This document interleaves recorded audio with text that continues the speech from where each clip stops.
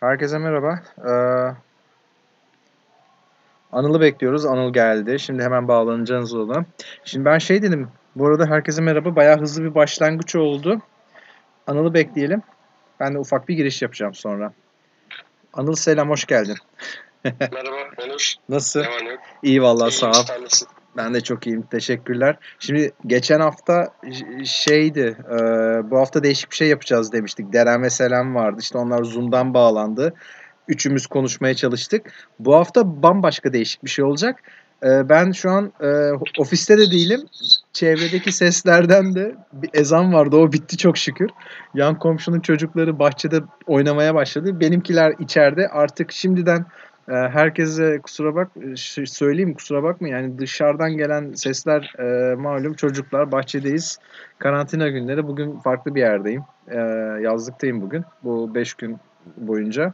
Çeşme'deyim. O yüzden Ne hani güzel. dışarıdan gelen sesler olursa kusura bakmayın artık. Bir şekilde bu akşam farklı bir anı olarak kalacak. Şimdi herkese merhaba tekrardan. Bayağı katılan arkadaşlarımız oldu. Çok güzel. Nasıl gidiyor? Nasılsın Anıl? İyi Onur, malum koşullar. İyi İdare etmeye gözüküyorsun. çalışıyoruz. İyi harika valla. İzmir'desin tabii sen değil mi? Hani İzmir, evet, hiç İzmir'deyim. kıpırdayamadım bir yere doğru. Ben açıkçası gözü kararttık. Galiba sesim çok yüksek oldu. Yan tarafta panjurları kapatmaya başladılar. Neyse. Alışsınlar. Her cumartesi böyle devam edecek bundan sonra. Yaz programı başladı. Neyse. Valla evvelsi gün gözü kararttık. Karakolla gittim. İzni aldım. Dedim iki çocuk var artık. Biz basalım gidelim. Hani ne olacaksa olsun burada online olarak dersini yapar o da. Biz de bir şekilde hayatımızı devam ettiririz. Git gel yaparız vesaire. Kendimizi attık buraya. Kapağı attık açıkçası. Ve buradaki internet bağlantısı, işte imkanlar, dış ses, çalışma ortamım yok falan. Böyle idare edeceğiz bakalım. Görelim. Göreceğiz işte. Şimdi bu hafta kısa bir giriş yapalım ilk önce. Sevgili arkadaşım, dostum, kardeşim Anıl Binay'la beraberiz. Dördüncü program. Neredeyse bir ay olmak üzere. 25 Nisan'da ilk programımızı Noyan'la yaptığımızda şimdi dördüncü programımızdayız. Anıl'la beraberiz. Kendisi benim son birkaç yıldır e, yakinen e, beraber vakit geçirdiğim, sohbetler ettiğim hem mimarlık hem mimarlık dışı sohbetler ettiğim, çok sevdiğim bir arkadaşım.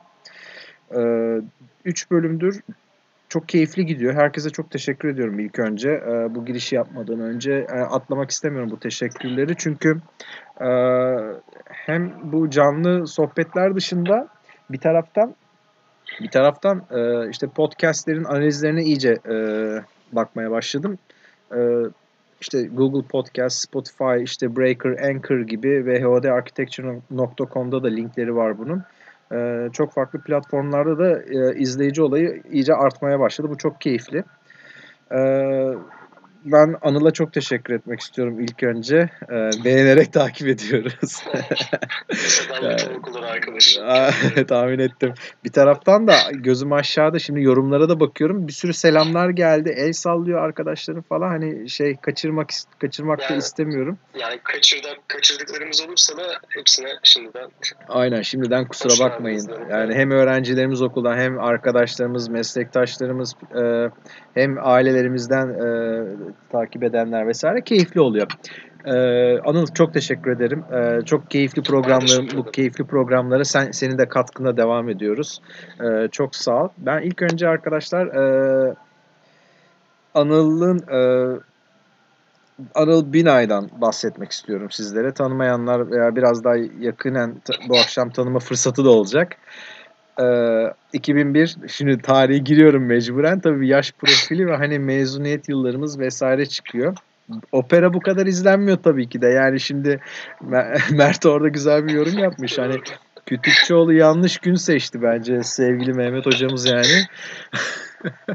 Mimarlar Odası'ydı değil mi? Konuşmayı yapıyordu. Evet, evet. Biraz önce baktım kim var kim yok diye de canlıda hakikaten Mimarlar Odası var işte hani falan. Baktım Kütükçüoğlu, Mehmet hocamız da konuşuyorlar. Yani tabii şimdi burada biz olunca iş değişiyor. Neyse. 2001 9 Eylül mezuniyet. Yaşlarımız yakın. Kendisi benim büyüğümdür Anıl. Sağ ol, eksik olma. 9 Eylül İzmir, 9 Eylül'den mezun. Sonra akabinde yüksek teknolojide kentsel tasarım bölümünde yüksek lisans çalışmasını başladı. Ve kentsel yenilemenin hem Türkiye'deki hem Avrupa'daki ayaklarındaki birbirleriyle olan etkileşime, kentsel dönüşümün, kentsel yenilemenin kentlerin geleceği üzerindeki etkisi üzerinde yüksek lisans çalışmasını gerçekleştirdi. Büşra alttan hocam yapmayın diyor. Akabinde bu 2007 yılında bittikten sonra akabinde kendini piyasaya atan, uygulamalarıyla, yarışmalarıyla, iç mekan projeleri olsun, mimari projeler, uygulamalar, danışmanlıklar olsun ve aynı zamanda da hem Yaşar'da hem 9 Eylül'de dönem dönem yarı zamanlı proje derslerinde de katkılarıyla olsun, mesleğimizin her perspektifinde, her alanında faaliyet gösteren bir arkadaşımız. Biz Anıl'la son 3-4 yıldır iyice yakınen arkadaş olduk. Daha önce ben tanıyordum, Anıl'ı takip ediyordum. Hani onun uygulama süreciyle yaptığı işleri de takip ediyordum. Bu akşam bunlardan da konuşacağız ama bu akşam perspektifimizi biraz daha farklı konulara da yönlendirerekten hep konuşmalarda da şunu söylerim. Hani bu mesleğimizde masanın 4 ayağı vardır. İşte şantiye, yarışmalar, akademi ve tasarım üzerine, diğer sanatlar ve bilim dallarıyla olan bir alakaları üzerine, bu multidisipliner yapısı vesaire falan. Anıl kendisini bu 4 alanda da geliştiren ve bu 4 alanda da faaliyetlerini sürdüren bir arkadaşım. Bunlar üzerine konuşacağız. Güncel neler var, bunları konuşacağız. Bu konu, bu 4 ayak birbiriyle nasıl ilişki kuruyor ve nasıl birbirini besliyor, bunların üzerinde biraz duracağız. Kısaca böyle bir girişten sonra evet, sözü yavaş yavaş Anıl'la sohbete doğru bırakıyorum. Evet, ne var ne yok, nasıl gidiyor şimdi bu karantina mevzuları? Ne yaptık? Ofis, ev, iş. Karantina süreci aslında ben tam karantinada olduğumu söyleyemeyeceğim Onur. Çünkü devam eden şantiyeler var. Dolayısıyla şantiyelere gidip gelmek zorunda kalıyoruz. Tabii. İşte bir yandan Alsancak'ta bir iç mekanı işi var. Yine aynı şekilde Çeşme'de devam eden bir iş var. Çeşme'de devam eden işimizi Alpes'inle, iç mimar arkadaşımla beraber yürütüyoruz. Alpes'in. Gidip gelmek zorundayız sürekli. Tabii. Bunun tabii şantiye toplantıları, taşeronlarla toplantılar oluyor. Bir yandan da işin kontrol tarafındayız ayrıca. Dolayısıyla tam bir karantinaya girdiğim söylenemez. İşte bu yasakların olduğu, hani sokağa çıkma yasaklarının olduğu gün aslında tamamen kendimi eve kapatıyor biliyorum ancak. Onda da işte malum evde hanımla kızla bir şekilde götürmeye çalışıyoruz. Zaten cumartesi akşamlarını doldurduk yani. Akşam yemeğinden sonra yatana kadar programımız belli. Cumartesi akşamlarını sana ayırıyoruz abi. Ya eskiden hani cumaları Zaga vardı. Zaga deyince şimdi tabii Okan Bayülgen yani. Zaga çok 90'ların sonu 2000'lerin başı gibi. Değil mi? Bilmiyorum, o kadar eskiydi. Cumartesi de Beyaz Şov vardı. Bizim öyle geçiyordu hani hafta sonlarımız açıkçası. Şimdi de bu muhabbet iyi olacak yani inşallah. Neyse. Yani Alsancak'ta konut değil mi? Evet, konut o. Bir apartman dairesiyle alakalı iç mekan düzenlemesi işi. Tabii şimdi dediğim gibi tam olarak kendimi izole edemedim. İşte bir yandan bir an önce dışarıdaki işlerimizi, şantiyedeki işlerimizi halledip gerekli hani şeyleri, kontrolleri yapıp eve dönmek, bir an önce eve dönelim diye şey yapıyoruz. Zaten evden çıkmak da eve girmek de ayrı bir seremoniyle olmaya başladı zaten. Evet. Bu şeyden sonra. İşte çıkarken maskeni tak, ona göre hazırlan. Girerken tekrar her şeyi dezenfekte et. Her şeyi bir bırak. Bir takım ekstra açıklamalar başlamadan önce tabii ki de yani sağlık her şeyden evvel geliyor. Evet. Şu işte tabii ofise hiç gidemedim. Zaten evde bir çalışma odam vardı. Bir yandan yazılanlara da bakıyorum da. Yorumlar tabii tam olarak dediğim gibi Aha. hani çalışma odam vardı. Ofis işlerini buradan yürütmeye çalışıyorum. Neden bir şekilde götürmeye çalışıyorum. Odayı bir şekilde derleyip toparladım yani. Zaten derleyip toparladım ama biraz daha toparladım hani. Evet. Daha iyi çalışabilmek amacıyla. İşte şantiyeden geri kalan işleri burada halletmeye çalışıyoruz. Onun dışında hani günlük hani kitap okumayı falan çalışıyorum vakit buldukça. Hani bu en azından yasaklamaların olduğu günler. Evet. Bu hem işte hem meslekle alakalı hem de normal hani roman tipi kitaplar diyebilirim. Biraz da hani bu koşulu biraz da hani avantaja çevirmek hani derdimiz oldu. Onu yapmaya çalışıyorum. Alsancak'ta konut dedik ve Çeşme'de villaydı galiba bahsettiğin. İkisinin şantiye süreçleri de devam ediyor. Sorular geliyor bir taraftan aşağıda hani hangi bölümde yüksek lisans yapmak önerirsiniz vesaire falan. O soruların hepsine tekrar bir döneriz. Şimdi birkaç sorum var müsaadenizle arkadaşlar. Onları da bir üzerinden geçtikten sonra katılım bayağı yüksek şu an. Katılım bayağı yüksek. O yüzden hani o soruları da es geçmememiz gerekiyor. Onların arkadaşlarımızın yani el katkısı da. sallayanlar falan oluyor. Yani buradan herkese tekrar böyle hani Evet bayağı şey Onurcan, Cem, Dubai'den vesaire bir sürü öğrencilerimiz, okul, Ayşe bayağı insan harika. Deren hoş geldin. Hani bayağı Selen de burada süper. Bayağı katılım yüksek. Yani bence Mehmet Kütükçüoğlu duymasın da kızacak. Hani yanlış zamanda yapmış cumartesi akşamı. Ama ben de bir ara onu izleyecektim. Sonra izleriz canım ya. Biz canlı daha zevkli yani şimdi.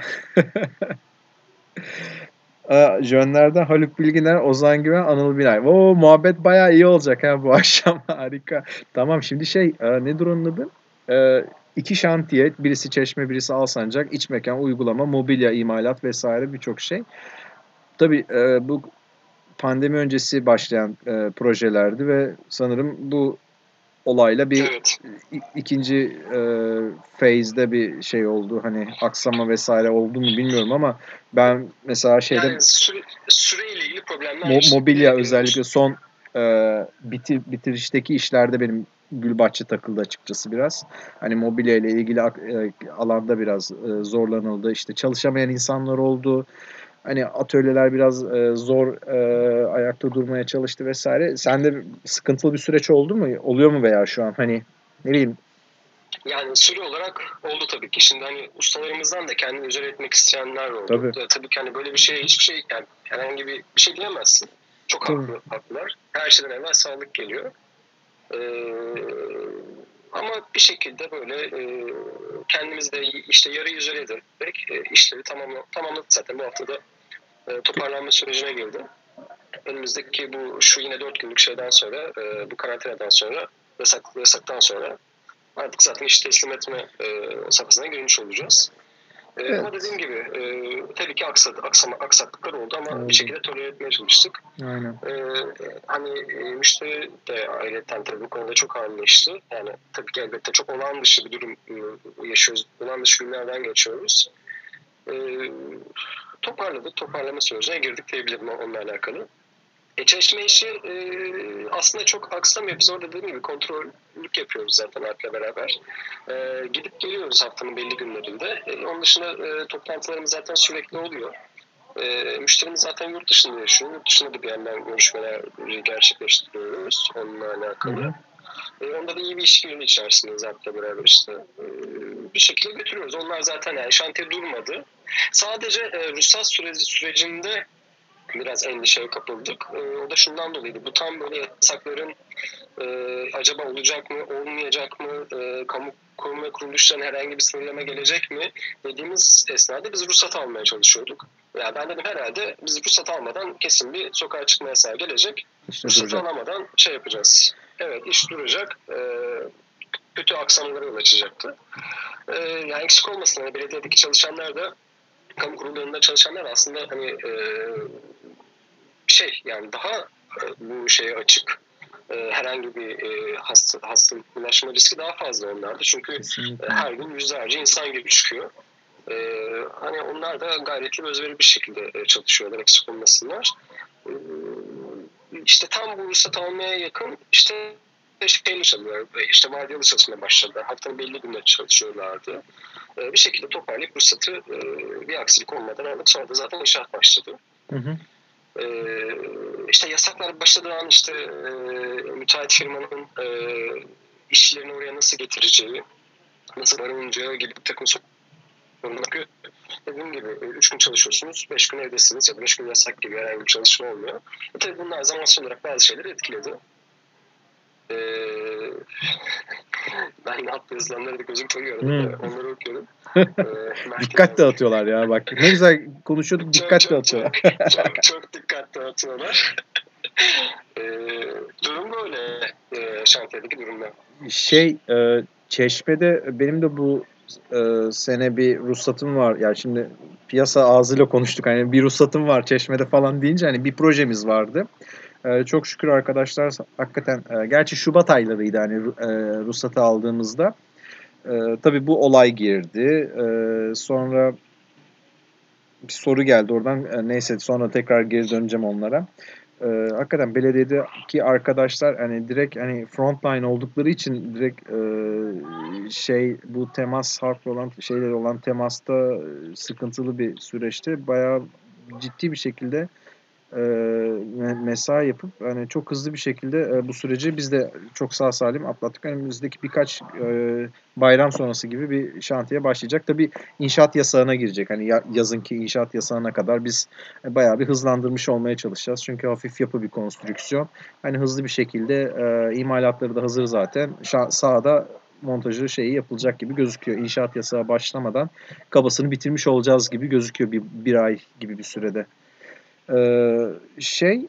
Bir yandan şunu da Can tabii hani mevcut olan şantiyeler etkiledi ama bir yandan da olması düşünülen ya da işte programa aldığımız bir takım projeler vardı. Onlar tabii bekleme durumuna geçti. Tabii beklemeler var. Keza evet tabii beklemeler var. Yani Çeşme'de mesela olması düşündüğümüz bir şey vardı. Onu bekledik. Yine Muğla'da aynı şekilde bir konut projesi vardı. Onu da şu anda beklemeye aldık. Bir de tabii işin bu tarafı var. Malum zaten şehirler arası yolculuk kısıtlamaları da olmuştu. Ne yeri görmeye gidebildik ne üzerinde düşünmeye fırsat hani umarım bu süreci de bir şekilde atlatırız diye düşünüyorum. Tam bu noktada Evren Ertürk bir soru iletmiş. Yaşanan bu sürecin mimariye etkileyeceğini düşünüyor musunuz? Tabii ki de yani birçok kısaca ben bir cevap verip hemen bunun üzerine de devam edebiliriz. Çok güzel yerinde bir soru. Çok teşekkürler. Evren Ertürk sevgiler, saygılar. Tabii ki de yani bütün yaşantımızı birçok şeyi etkilediği gibi bu sektörü de hem ekonomik anlamda hem mesleki pratiğin icra edilmesindeki değişkenlik ve yaşanacak olan farklılıklar bağlamında ben değişeceğini ve bundan sonraki pratiklerin ve üretimlerin daha farklı olabileceğini ta ki bunun malzeme üretimine kadar, detaylara kadar yansıyabileceğini düşünüyorum. Zor bir süreçten geçiyoruz. Ben şöyle görüyorum bunu Evren ve diğer arkadaşlara tabii.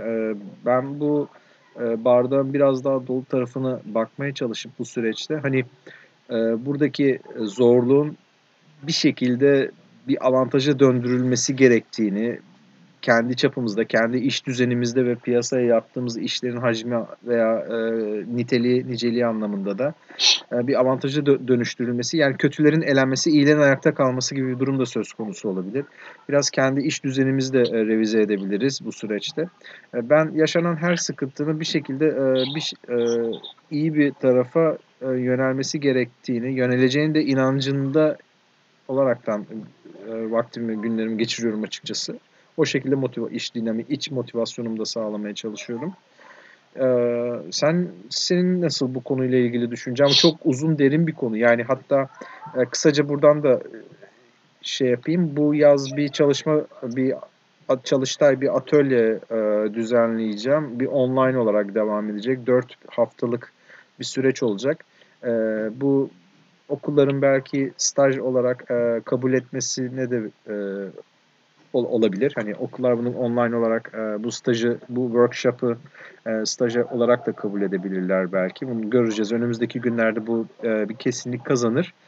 Ben burada mesela biraz daha bu konuyla ilgili hem kentsel ölçekte hem yapı ölçeğinde, bina ölçeğinde, iç mekan ölçeğinde belki de veya mobilya ölçeğinde bu değişimlerin nasıl olabileceğine dair bir çalışma dizisi yaratmayı düşünüyorum. Barış da bu ekibin içerisinde olacak zaten.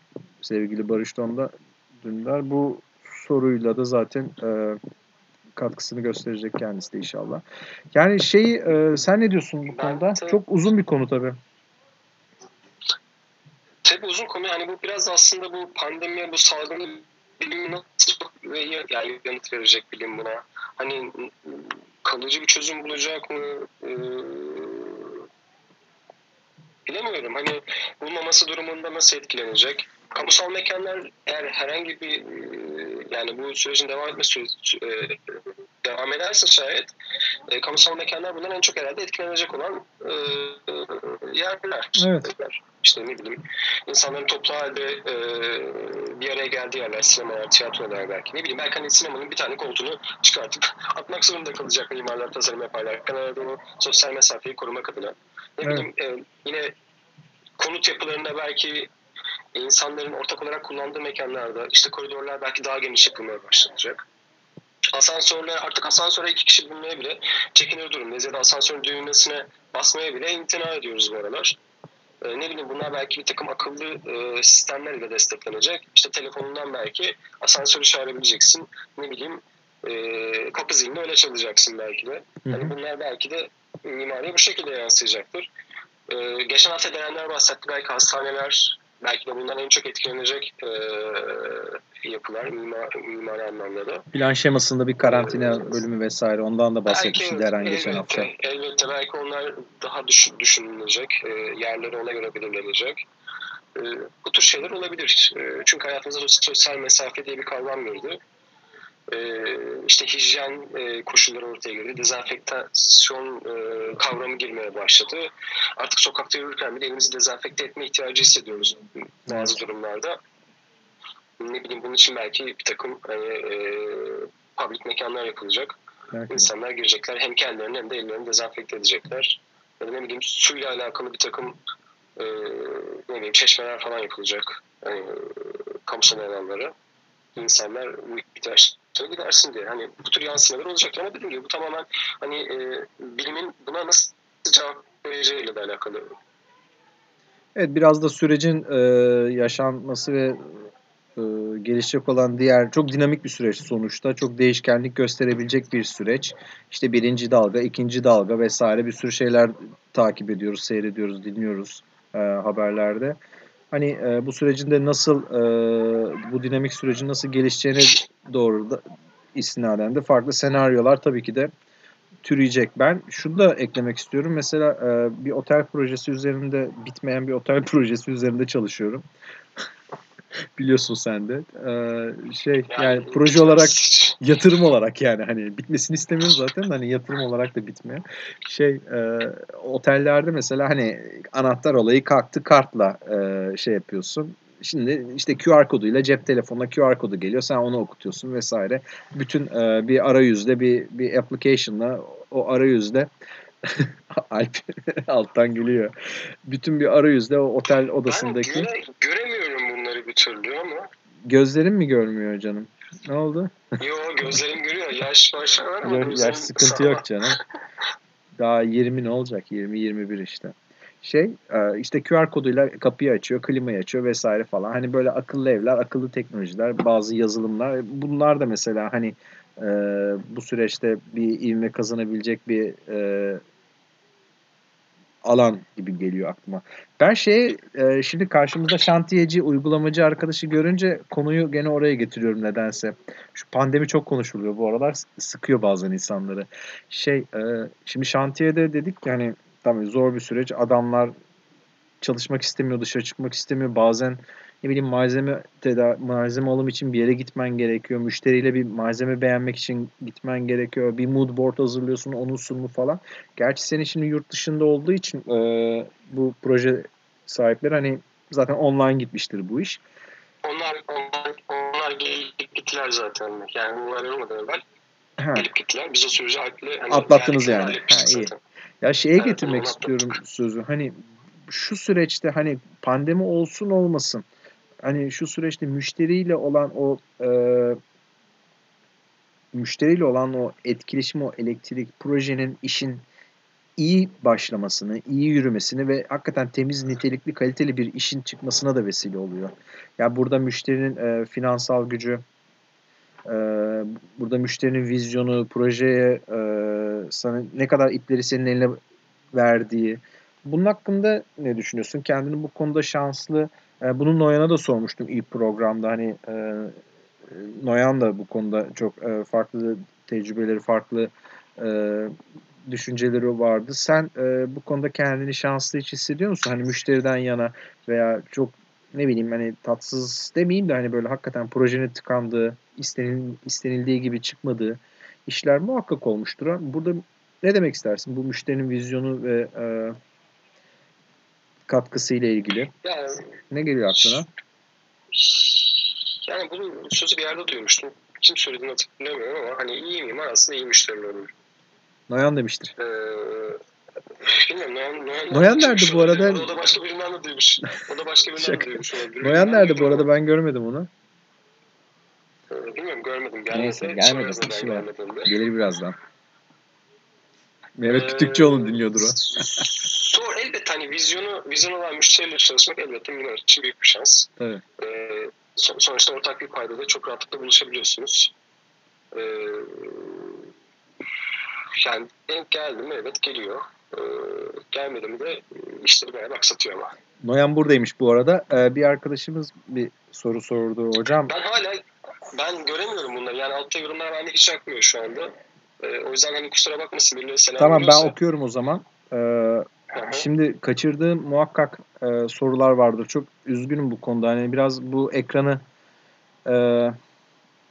kontrol etmek çok kolay değil arkadaşlar. Yani ekranı kapatmaktan korkuyorum açıkçası. Evrenin sorusunu şey yaptık. Galiba Furkan ismi. Hocam bu yaza özel şantiye yasağında esnetilme gibi bir durum söz konusu olur mu? Çeşme özelinden bahsediyorsan bir ihtimal olabilir gibi geliyor bana belki. Yani biraz daha en azından bence 2-3 hafta. esnetilmez. Zaten Esnetilmez mi yani diyorsun? yavaş yani işte en güzel örneği sensin. Şu an Çeşme'ye gittin. Yanı başında şu anda işlenmiş şantiye olmasını istemezsin diye düşünüyorum. Ya ben şunu O düşün. yüzden ben esnetileceğini sanmıyorum. Benim aklıma şu geliyor açıkçası. Şimdi yani bayramdan sonra bir şantiye başlayacak bizim burada. Yani su basmanını atar, inşaat yasağına girersin. Yani normal bir konvansiyonel sistem olsa, hafif çelik olduğu için ve imalatları yapıldığı için mesela hani 10-15 günlük bir şantiye süreci var. O mesela Haziran'ın 15'ine kadar toparlanabilecek bir şey. Bu belki Haziran sonuna kadar bir esneme gibi bir şey olabilir. Bittiyse içeride ufak tefek ses çıkartmadan bir şeyler yapılıyor olabilir ama orada da işte tesisat işleri vesaire falan olacağı için illaki ekipler girecek çıkacak. Bir ses gürültü olayı yazlık yerde problem olur. Yani bu yaza özel şantiye yasasında esnetilmeyle ilgili tabii bu yasal şeylerin kurumların karar vereceği ve ilan edeceği bir durum. Benim görüşüm bu sadece olabilir. Çok ufak bir uzatma yapılabilirse bir hafta 10 günlük araya bayram da girdi çünkü.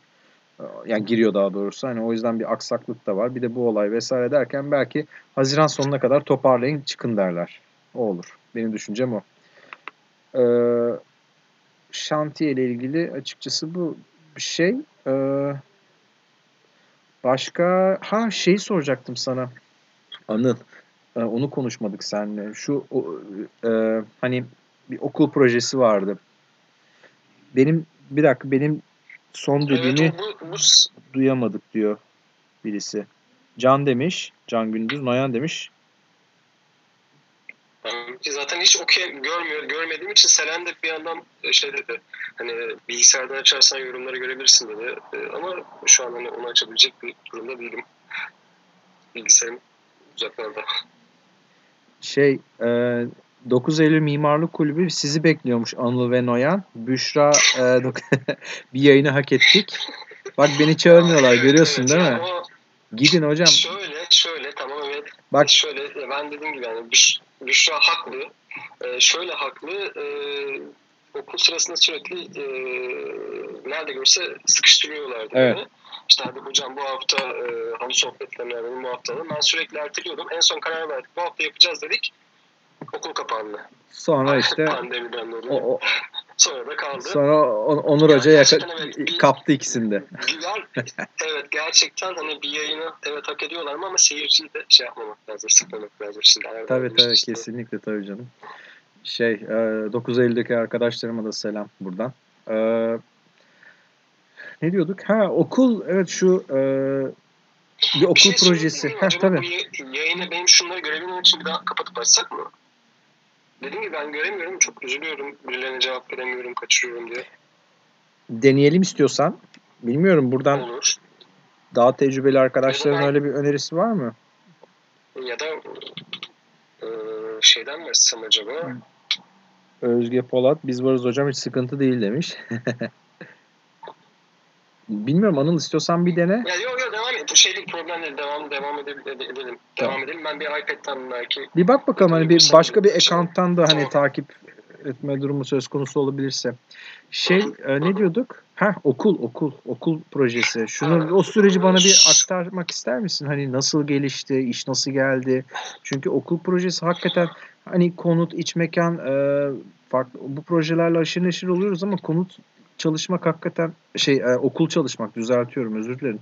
Hani okul çalışmak herkese nasip olmaz yani. Bu çok keyifli bir süreç olmuştur eminim. Çok hani basit gözükse bile çok farklı plan şemalarını bir arada yorumlamak değil de düzenlemen gereken bir proje ve farklı anaokulundan liseye kadar olan bir formatım vardı. Onu biraz açabilir misin bize?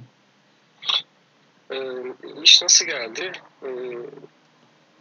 İnşaat mühendisi bir arkadaşım aracılığıyla geldi. Fakat gelen yatırımcılar da hani başka bir yerden daha duymuşlar. Yani akrabalı, yani bu iş yapacak olan arkadaşların akrabasını da ben tanıyordum. O da bir meslektaşımızdı. %100 kefil oluyorum demiş benim hakkımda. İşi çok rahatlıkla yapar, çözer diye. İş dediğim gibi arkadaş vasıtasıyla geldi. Tabii arazi lineer, ince uzun bir araziydi.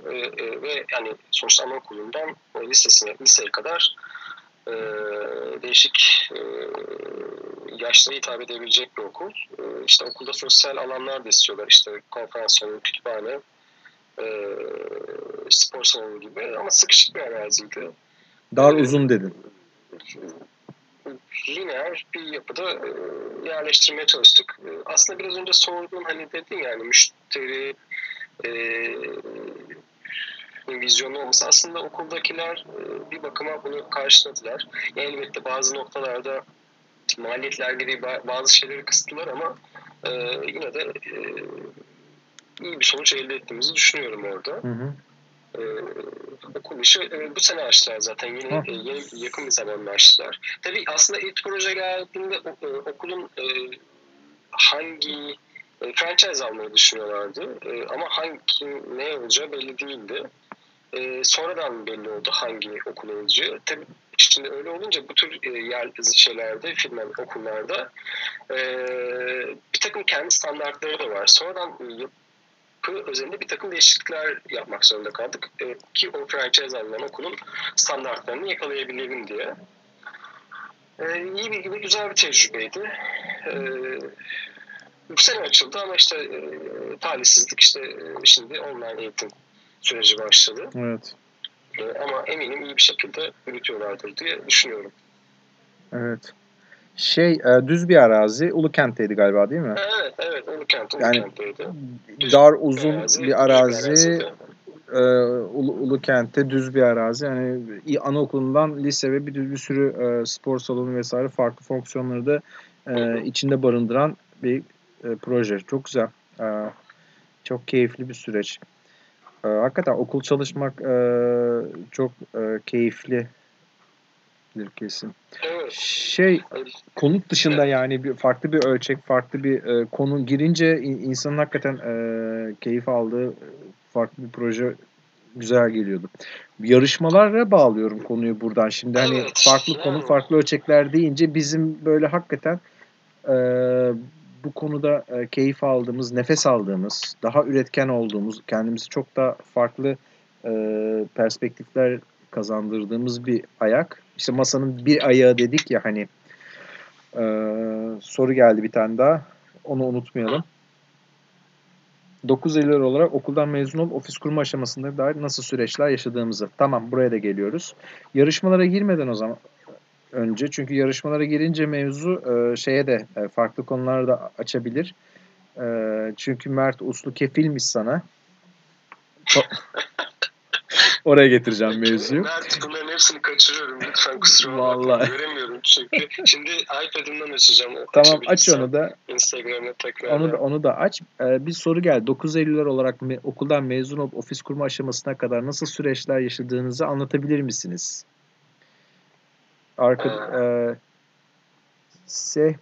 Şehmus Arık galiba, bilmiyorum. Şehmus Arık, pardon, okuyamadım. Çok küçük şeyde gözükmüyor. Yaşlar iyice şey oldu herhalde, yakını göremiyoruz. Şehmus'tan bir soru. Nasıl geçti? Yani buraya da bir tabii, şey yapalım. Sorular üzerinden de gidelim. Konuşacağımız mevzular da var ama. Şimdi aslında şu yarışmalara merakım aslında biraz oradan geliyor. Yani yüksek lisans zamanında da ben zaten şimdi Serhat Akbay'ın yanında çalıştım. Ersin köyünde çalıştım. Aslında yarışma merakı biraz oradan geliyor. Yani okuldan mezun olmuştum. İzmir Liman Arkası yarışması vardı. Ersin Beyler gidiyorlardı. Gittim, konuştum. Yani ben de söyledim. Bu yarışmalar olayı biraz böyle. Yani kısaca değineyim. Hani şimdi o süreci böyle biraz şey yapacağım. Anlatacağım. Yani kanuna girdim. Bu yarışma başkanlık oradan geliyor. Hı hı. Şimdi tabii süreç nasıl işledi? İşte yüksek lisans yaparken ben Serhat abinin evinde çalışıyordum zaten bir yandan. Yüksek lisansım bitti. Yine başka ofislerde de çalıştım. Yine çalıştığım yerler arasında müteahhit firmalarda vardı. Yani aslında şantiye kısmında biraz oralarda aslında şey yaptım. Çünkü şantiyeyi bilmeden bir proje aslında çizmek mümkün değil. Ondan sonra da yine birkaç arkadaşımızla ortak birkaç proje yapma tecrübeli deneyimimiz oldu. Dedim sonra ben artık kendi ofisimi açmalıyım. Yani aslında bu bir süreç. Hani ben okuldan mezun oldum. Hadi ofisimi açayım. Yavaş yavaş belli bir noktaya kendiliğinden geldi. Kendiliğinden. Yani, evet, hani ya ben ileride kendi ofisimi açacağım da demedim hiçbir zaman da. Bunu hani şey yapmadım. Böyle çok yakın bir hedefe koymadım onu açıkçası. Biraz akışına bırakma mı diyelim, hani kaba tabirle. Hani biraz da akışına bıraktık. Evet. O zaman zaten anlıyorsunuz. Hani artık kendi ofisinizi açmanız gerektiği zaman o belli oluyor zaten. Tamam diyorsunuz, ben artık bu noktaya geldim. Bu noktadan sonra kendi işlerimi yapacağım diyorsunuz. İşte süreç böyle geldi. O sürece bir katkı daha koymak için, aynı şeyleri tabii hepimiz yaşadığımız için ben de ufak bir şey eklemek istiyorum. Aslında tüm koşullar bir arada kendiliğinden oluştuğunda ve tüm koşullar doğru zamanı bulduğu zaman onu insan bir şekilde maddi manevi olarak da hissediyor. Bütün taşlar yerine oturduğu zaman aslında böyle bir adım atmanız gerektiğinizi hissediyorsunuz da. Öyle bir durum da söz konusu. Bütün koşulların bir arada oluşması gerekiyor. Hem kendi kişisel gelişiminiz, hem mesleki pratik gelişiminiz, hem tecrübe, hem network'ünüz, hem eğitiminizin ve diğer sosyal hayatınızdaki düzenin kurulması, hem bir şekilde nasıl söyleyeyim, ekonomik olarak dayanabileceğiniz bir güce ulaşabilmeniz vesaire. Cem soru sormuş. Dali izliyor musun? Ne Dali? Salvador Dali izliyor musun? Ama bir dizi mi o Cem? Cem hoş geldin bu arada. Cem benim sevgili arkadaşım, çocukluk arkadaşım. Kendisi çok iyi bir mimar Dubai'de. Netflix'te bir dizi mi bu? Bilmiyorum Dali'yi. Ben bilmiyorum. Dali'nin hayatı falan mı Salvador Dali'nin? Yanlış oldu. Ya yanlış yerine geldi herhalde. Mehmet Ya Kütükçüoğlu'na soracak. Mehmet Kütükçüoğlu'na mı soracaktın abi? Ne yaptın ya? Aşk olsun. Ne bileyim, Salvador Dali'nin falan hayatının dizisi çekildiyse hani, ne bileyim. Neyse. Şey, şöyle notlarıma bir bakıyorum da bir taraftan. Allah kahretsin. Can da oradan alemsiniz ya. Can'la Cem iki kardeş bu arada. Bir taraftan şey yapıyorlar. Alemsiniz ya beyler. Şey, Alp'ten bahsettin. Alp'le beraber Alp iç mimar. Evet. Beraber okul projesinde beraber miydiniz bilmiyorum ama hani konut, villa onlarla beraber. Hayır, değildik. O Alp zaten çok yakın bir arkadaşım. Hı hı. Ee, Yani arkadaşlık burada biraz profesyonel birlikteliğe de döndü biraz. Yani İyi şirketler ayrı, götürdü. şirketleriniz Tabii ayrı, ayrı. iş Sadece bir birliktelikleri oluyor. işbirliği var. Tabii. Evet, bir işbirliği var burada. Bir yol İyi arkadaşlığı yürütüyoruz. oluyor arada. Hı hı.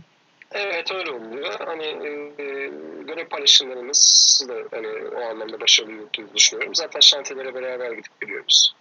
Görevde alımı yok mu yani? Ee, Hani Alp mobilyaya biraz daha iç mekanda detaylara daha fazla odaklanıyor. Sen biraz daha altyapıyı toparlıyorsun, onu öyle teslim ediyorsun. Öyle bir görevde alımı yapmadınız mı aranızda? Yani tabii şimdi tabii ki benden iç mimarlık ofisi olduğu için elbette bazı konulara daha hassasiyetle yaklaşıyorlar. Hani biz orada hangi anlamda birbirimize nerelerde müdahale edeceğimizi çok iyi Hı biliyoruz. hı. Yani sonuçta evi de beraber tasarladık. İç mimarlık şeylerini de orada beraber yürüttük. Görüşmeleri de beraber yaptık. Müşteri ve mal sahibiyle. O yüzden hani oradaki yani hem sınırlarımızı çok iyi biliyoruz hem de nerelerde nasıl müdahale olmamız gerektiğini çok iyi biliyoruz. Yani iyi bir süreç yürütüyoruz diye düşünüyorum orada. Kaç iş oldu beraber? Çok hızlı sordum. Birkaç denemiz daha çalışmalarımız oldu ama ilk defa çalışmak oldu diyelim. Güzel. Şimdi benzer bir tecrübeyi Ben ben burada de iPad'den açtım, görebiliyorum artık. görüyor musun? Harika. Tamam. Yorumları Çift ekran görüyorum. çalışmanın avantajları. Şey, Yani işte Derenler çünkü bir yandan WhatsApp'tan yazdılar. ha öyle mi? Bizim gruba mı? Yanıt veremedim, Ha evet. tamam. Şey, Evet. benim de öyle bir dönem bir iş birlikteliğim, bir kader yol arkadaşlığım oldu. Sevgili iç mimar arkadaşım Sarper 15. Biliyorsunuzdur belki. Kendisi çok başarılı e, bir iç mimar ve çok güzel işlere imza atıyor. Birkaç iş yaptık beraber. 2015-2017 arası. Yo, 2015'te 2-3 iş yaptık arka arkaya. Ee, onunla beraberken mesela o biraz daha işte mobilya ve farklı detaylar üzerinde daha fazla yoğunlaşıp ben biraz daha hani e, plan şemasının oturtulması ve tabii ana konsepti ve şeyi beraber belirliyoruz. O bir tık daha alıp götürüyor projeyi ama altyapının toparlanması işte bu iç mekana hazırlık aşamasında ben biraz daha pis işler benim, temiz işler onun gibi bir paylaşım yapmıştık. Tabii öyle bir şey ki benim mimar olarak orada yaptığımız bir imalat e, iç mekandaki net temiz ölçüyü, imalat ölçülerini vesaire çok da etkileyeceği için mobilyanın son nihai ölçülerinde çok net ölçüde çok etkileyeceği için milimine çalıştığımız bir süreçti ve o noktada koordinasyonu çok sıkı sağlamamız gerekiyordu ki bunu çok iyi başardık beraber yaptığımız işlerde. Buradan kendisine de sevgilerimi, selamlarımı iletiyorum.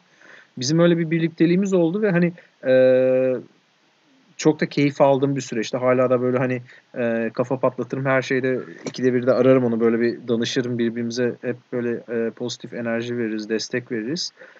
E, Çok insan bu multidisipliner ve farklı disiplinlerin bir arada e, pardon bir soru geldi de Cem'den onun e, tekrar geri döneceğim. Bu mimar ve iç mimarın bir arada çalışması, farklı disiplinlerle bir arada olması ve ortak bir yol alması ve birbirinden beslenmesi çok güzel bir tecrübe. Yani İşte burada şeye de bağlıyorum. Biraz önce bir arkadaşım soruyu iletti. Yüksek lisans ismini kaçırdım. Çok yukarıda kaldı. Yüksek lisans eğitiminin mimarlığa nasıl bir etkisi, nasıl bir katkısı olabilir diye mesleki pratikte. Bakın hem yatayda hem de dikeyde bir şekilde kendimizi geliştirmemiz gerekiyor ve buna ilk adımımızı akademik çalışmanızı, lisans çalışmanızı bitirdikten sonra e, bunun ilk tadını yüksek lisansta alıyoruz açıkçası. Ben biraz daha Yıldız Teknik'te biraz daha konut ve proje üretimi, proje yönetimi ve konut üretimi üzerine İhsan Bilgin, rahmetli Hakkı Öner'le beraber çalıştım. Anadolu İT'de kentsel tasarım üzerine çalıştı. Hepimiz farklı farklı alanlarda aslında kendimize farklı pencereler ve perspektifler açıp bir şekilde bunu iş hayatında işlerimize entegre etmeye çalışıyoruz. İşte bu sohbetlerde de zaten farklı mimarlık profillerine yer vermeye başlamamızın bu çeşitlilik aslında bir şekilde sizlere de bir e, yön vermeye de faydası oluyor. Geçen hafta Deren mesela mimari bilgide mimari tasarım üzerine direkt piyasaya odaklı, piyasaya hazırlanma ve entelektüel birikimin iyice arttırıcı bir hedefte bir yüksek lisans programından bahsetmişti. Selen ise İT'de kentsel tasarım ve çift ana double major yaptığını bahsetmişti. Bu gibi akademik çalışmalar sizin mesleki perspektifinizde bir katkı sağlıyor. Bu bağlamda da evet bir iç mimar bir arkadaşla bir yol arkadaşlığı beraber çalışmak size farklı ölçeklerde, farklı detaylarda da e, bu işi keyifle yapmanıza vesile olabilir. O yüzden yüksek lisans çalışması da size yeni bir pencere, yeni bir perspektif, bir bakış açısı açmanıza Tabii. vesile olur. Yani Ne diyorsun bu konuda? evet, Çok uzun aynı konuştum. şeyleri hemen söyleyecektim. Yani paralel düşünüyorum bu konuda seninle de. Düşünce yapıtı ve farklı pencereden bakmanıza yarıyor yüksek lisansın. Bu anlamda faydası elbette büyük.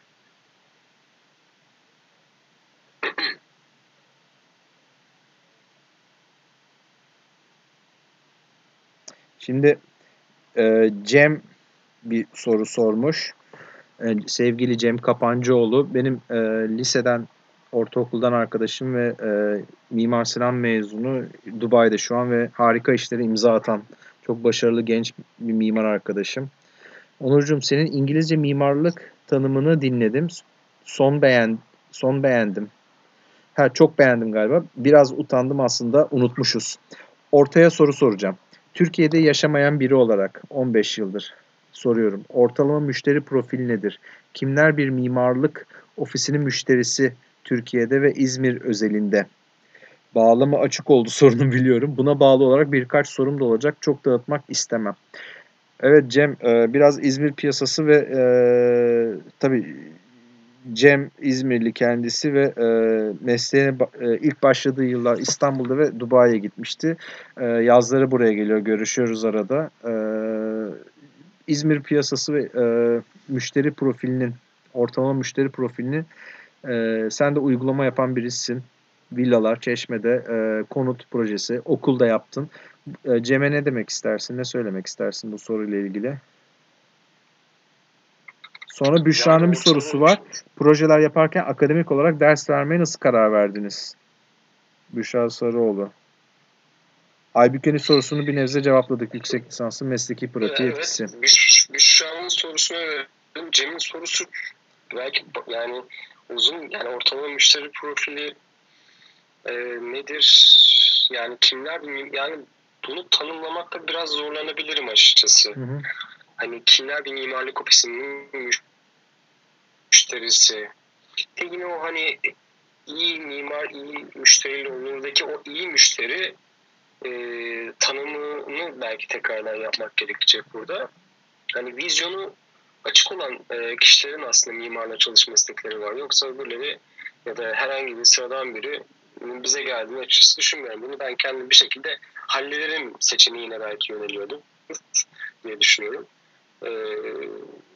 Ortalama müşteri profili, bunu belirleyici yani, biraz da sermaye de belirleyici oluyor bunu. Hani, evet tabii. Yani oradan da girebiliriz mesela. Şimdi mesela Dubai özelinde söylemek istemiyorum ama oraya yöneltmek istemiyorum sorunun cevabını. Ama mesela İzmir profilindeki sermaye sahiplerinin farklı sermaye sahiplerinin mimara geliş ve iş isteme şekilleri ve şeyleri var, sebepleri var açıkçası. Yani işin biraz da şeyine de bağlı. Yani çok bir sermayesi yüksek bir işte bir yatırımcı konut olarak Çeşme'de bir nokta atışı bir yer yapmak istiyorsa kesin direkt gelip isim bir marka bir piyasada daha önce yaptığı işlerden ismi duyulmuş nokta atışı birisine gelmeyi tercih ediyor. Ama bazı işlerde de aman işimiz çözülsün, ruhsatımızı alalım da nasıl çizilirse çizilsin denilen bir profil de var maalesef. Son 10 yıla yakındır onu kırmaya çalışılıyor açıkçası İzmir'de maalesef. Ama ruhsatımızı alalım da sen kardeşim çiziver bir şey. Yaparsın bir şeyler, çiziktiriver. Maalesef işte maddi şeylerden dolayı da bu tarz işleri kabul edip hatta fiyatları kırıp da mümkün olduğunca bürolarına iş almaya çalışan birçok proje almaya çalışan kişilerden dolayı da piyasada böyle bir sıkıntılı bir şey de var. Bunu kırmaya çalışmak lazım. Mesleğin bir şekilde e, mimarlığın mesleğinin insanlara bir şekilde tanıtıp aslında sadece kardeşim çiziver bir ruhsat projesi sonra zaten biz burayı tadilat yapacağız. Sen imzanı at geç gibi bir durum değil. Hakikaten bir eser bırakabilme vizyonuna sahip bir müşteri profili maalesef İzmir'de çok kısıtlı. Ben kendim bu konuda bazı işlerimde çok şanslı hissediyorum. Çok keyif aldım ve kendimce naçizane beğendiğim bazı tecrübeler yaşadım. Anıl senin de bu konuda yaşadığın tecrübeler olduğunu biliyorum.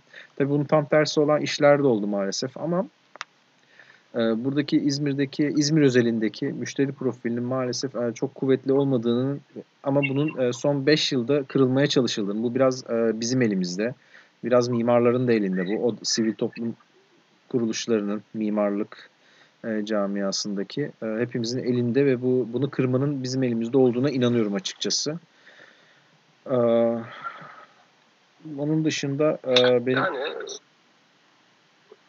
Büşra'nın sorusu vardı sanırım yanlış hatırlamıyorsam nasıl oldu diye.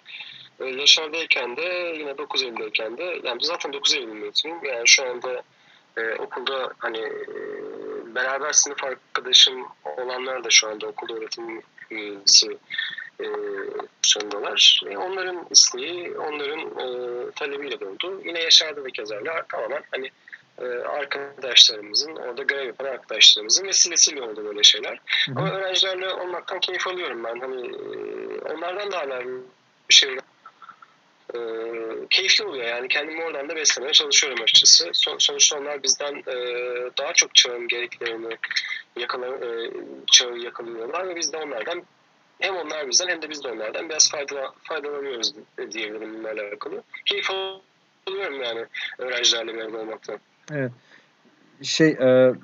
Bu sene tabii bu sene de aslında 301 projesi vardı. Şimdi konu oraya geldi. İşte okul tatili olmadan evvel 9 Eylül'deydik. 9 Eylül'de 301 projesine girecektik Gökçeçiçek Hoca'yla. Bir yere kadar geldi proje. Sonradan tabii bu olaylar çıktığı için okula yarım kaldı. Başka okullar olduğu gibi diğer dersler devam etti galiba bildiğim kadarıyla. Fakat projeler devam etmedi. Şimdi yakın bir zamanda alınan kararla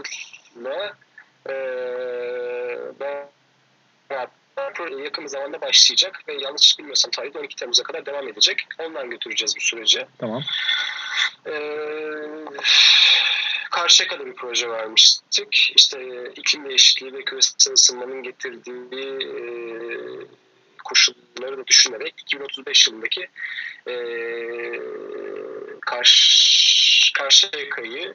Karşıyaka'da bir kamusal tamamen konunun kendileri belirleyeceği bir kamusal kullanım projesi verdik. Şimdi bakalım online proje süreci olacak. Nasıl götüreceğiz? Eminim öğrencilerin de kafasında soru işaretleri vardır. Bizim de ilk defa böyle bir süreci deneyimleyeceğiz. Göreceğiz. Bakalım nasıl yürüyeceğini. Tabii onlar için elbette biraz daha uzun olacaktır diye tahmin ediyorum. Şimdi bu online proje süreci dedik. Orada farklı bir başlık aklıma geldi. Bir de bu online eğitimle ilgili ve biraz da yarışmalar konusuna da değineceğiz şimdi. Ben Cem'in sorusunun ikinci bir kısmı varmış. Onu da geri dönmek istiyorum. İzmir, yani Türkiye'de yapılan toplam inşaatların yüzde kaçı İzmir'de üretiliyor veya İzmir'de çiziliyor gibi sorunun yani total pazarın yüzde kaçı İzmir'de çiziliyor, böyle bir data var mı diye bir soru, ikinci sorusunu şimdi gördüm yukarı doğru scroll ederken. Ya açıkçası şöyle, zaten total pazarın çoğu totali zaten İstanbul ve Ankara gibi bir kapitalin rantın ve direkt nokta atışı olan yerlerde. İzmir buradan sadece çok ufak bir nemalanmaya çalışıyor ve İzmir'in sadece burada Bayraklı bölgesinde yaptığı özelinde birkaç iş var ve bunların çoğu belirli gruplar arkasında ve bu yatırımların bir kısmı nihai başarıya ulaştı benim gözümde. Mimar açıdan bahsetmiyorum. Yani ekonomik yatırım ve bunun geri dönüşü açısından bahsediyorum. Ve çok boş kalan işler var. Yapılar da var. İzmir'deki akışın biraz daha Urla ve Çeşme'ye doğru olan bir ayağı da var. Bunun biraz daha alçak yapılar, iki katlı vesaire hani yapılar biliyorsun sen de. O yüzden açıkçası İzmir bu konuda maalesef çok geri planda, yani bilmiyorum, bu çok uzun şey bir konuda açıkçası, hani böyle bir data da benim elimde yok yani, ama yani İzmir bundan fazla faydalanamıyor. Bilgi. Yani Bayraklı'nın zaten şu anki hali de ortada. Daha da fazla da olmasın diyorum ben zaten. Neyse, o hani çok şey farklı da bir konu ama şimdi o şey dedik hani, bilmiyorum, çok açıklayıcı bir cevap da olmadı sanki ama o datanın elimizde şu anki elimde olmamasından dolayı da net bir cevap da bir veremedim. Aklıma şu geldi şimdi. Bu online eğitim proje durdu dedim ve başlayacak şimdi. Yani online olarak başlayacaksınız ve 12 Temmuz'a kadar süreci devam ettireceksiniz online olarak. Sanırım evet, yanlış hatırlamıyorsam tarih 12 Temmuz 301 bu şekilde. 3. sınıfın projesi. Karşıyaka'daki bir kamusal kullanımlı bir alan. Yeri kendileri, programı kendileri yazıyorlar. Yeri kendileri belirliyorlar vesaire. İki tane. Yeri biz belirledik, programı kendileri yazıyorlar. Tamam, okey. Çok güzel. 3. sınıfa hakikaten keyifli bir süreç. Tabii online dersler ayrı gidiyor. Online stüdyolar bambaşka bir şey. Hatta online jüriler daha da farklı bir boyut. Bu konuyla ilgili ben son işte 2 aydır tabii böyle bir sürecin içerisinde olduğum için, hatta 2 tane ara jüri, bir tane final sınavı gibi bir şey geçirdiğimiz için aslında çok zor bir süreç, yani çok kolay da bir süreç değil, çok zor da bir süreç değil. Nasıl baktığına da bağlı ve işi nasıl tuttuğuna da bağlı açıkçası. Yani biraz daha disiplinli ve tam odaklanman gereken bir stüdyo session oluyor orada ve 4 saat, 5 saat, 6 saat neyse stüdyo saati ve hiçbir şekilde masanın başından kalkmadan, ara vermeden başından sonuna kadar tam gaz devam ediyorsun. Ya bu kolay değil. Bazen hakikaten şuran şişiyor insanın konuşmakta. Su içmeyi unutuyorsun falan. Bu hakikaten kolay değil. Ama burada bundan ziyade, işin fiziksel zorluğundan ziyade, çocukların burada stüdyo ortamında olmadan online olarak bu stüdyo üretimini, bu pratiği gerçekleştirebilmenin psikolojik bir zorluğu var. Yani bir şekilde öğrenci burada hocasını açıkçası masanın yanında görmek istiyor. Ona sormak istiyor birebir. Bununla ilgili biz de öyle isteriz. Yani Onur, biz de onu isteriz. Yani internetten nasıl kritik vereceğimizi açıkçası ben de düşünüyorum yani. Hani bir şeyler oturup çizmek isterim. Yani bu yeni bu programları, işte Zoom'dur, Microsoft Team'dir. Hani ben eminim hani yan yana olmaktan daha zor herhalde kritik vereceğiz diye düşünüyorum. İlk defa böyle bir şey olacak ama tabii. Ben de yan yana olmayı tercih ederdim elbette ama muhakkak, şartlar biraz da bizi buna sürükledi. Evet. Genel bir şey sormuş herhalde.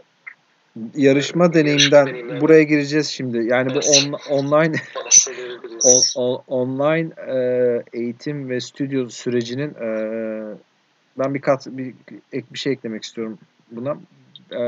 Biz Blackboard Collaborate kullanıyoruz. Arkadaşlar 20 saniye gibi bir süre kalmış. İkinci oturum devam edecek kapandıktan sonra. Sözüme öyle devam edeyim. Ben bunu bitirip şimdi izninizle hemen ikinci bağlantıyı kuruyorum. O şekilde cümlemi başlayacağım.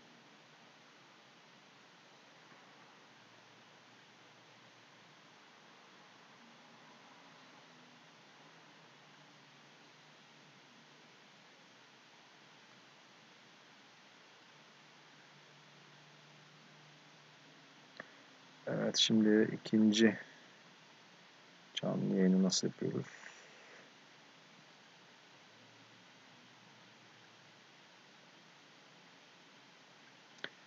Evet, Anıl şimdi seni de alalım.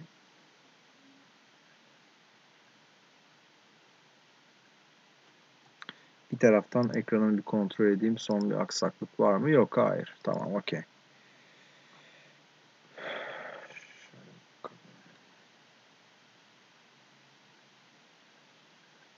Evet Anıl. Tamam. Tekrardan selam. Anıl bekleniyor. Hadi bakalım Anıl gel.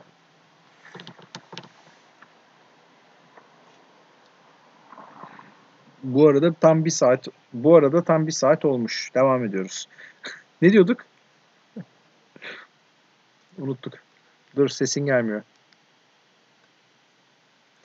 Anıl, sesin gelmiyor. Anıl.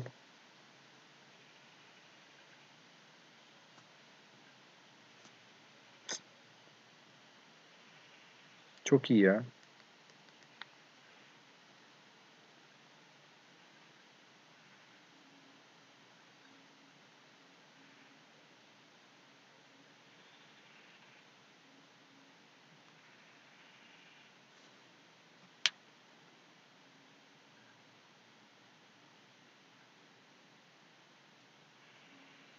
Ya bu aslında hani internet bağlantısı düşüyor mu düşmüyor mu bilmiyorum ama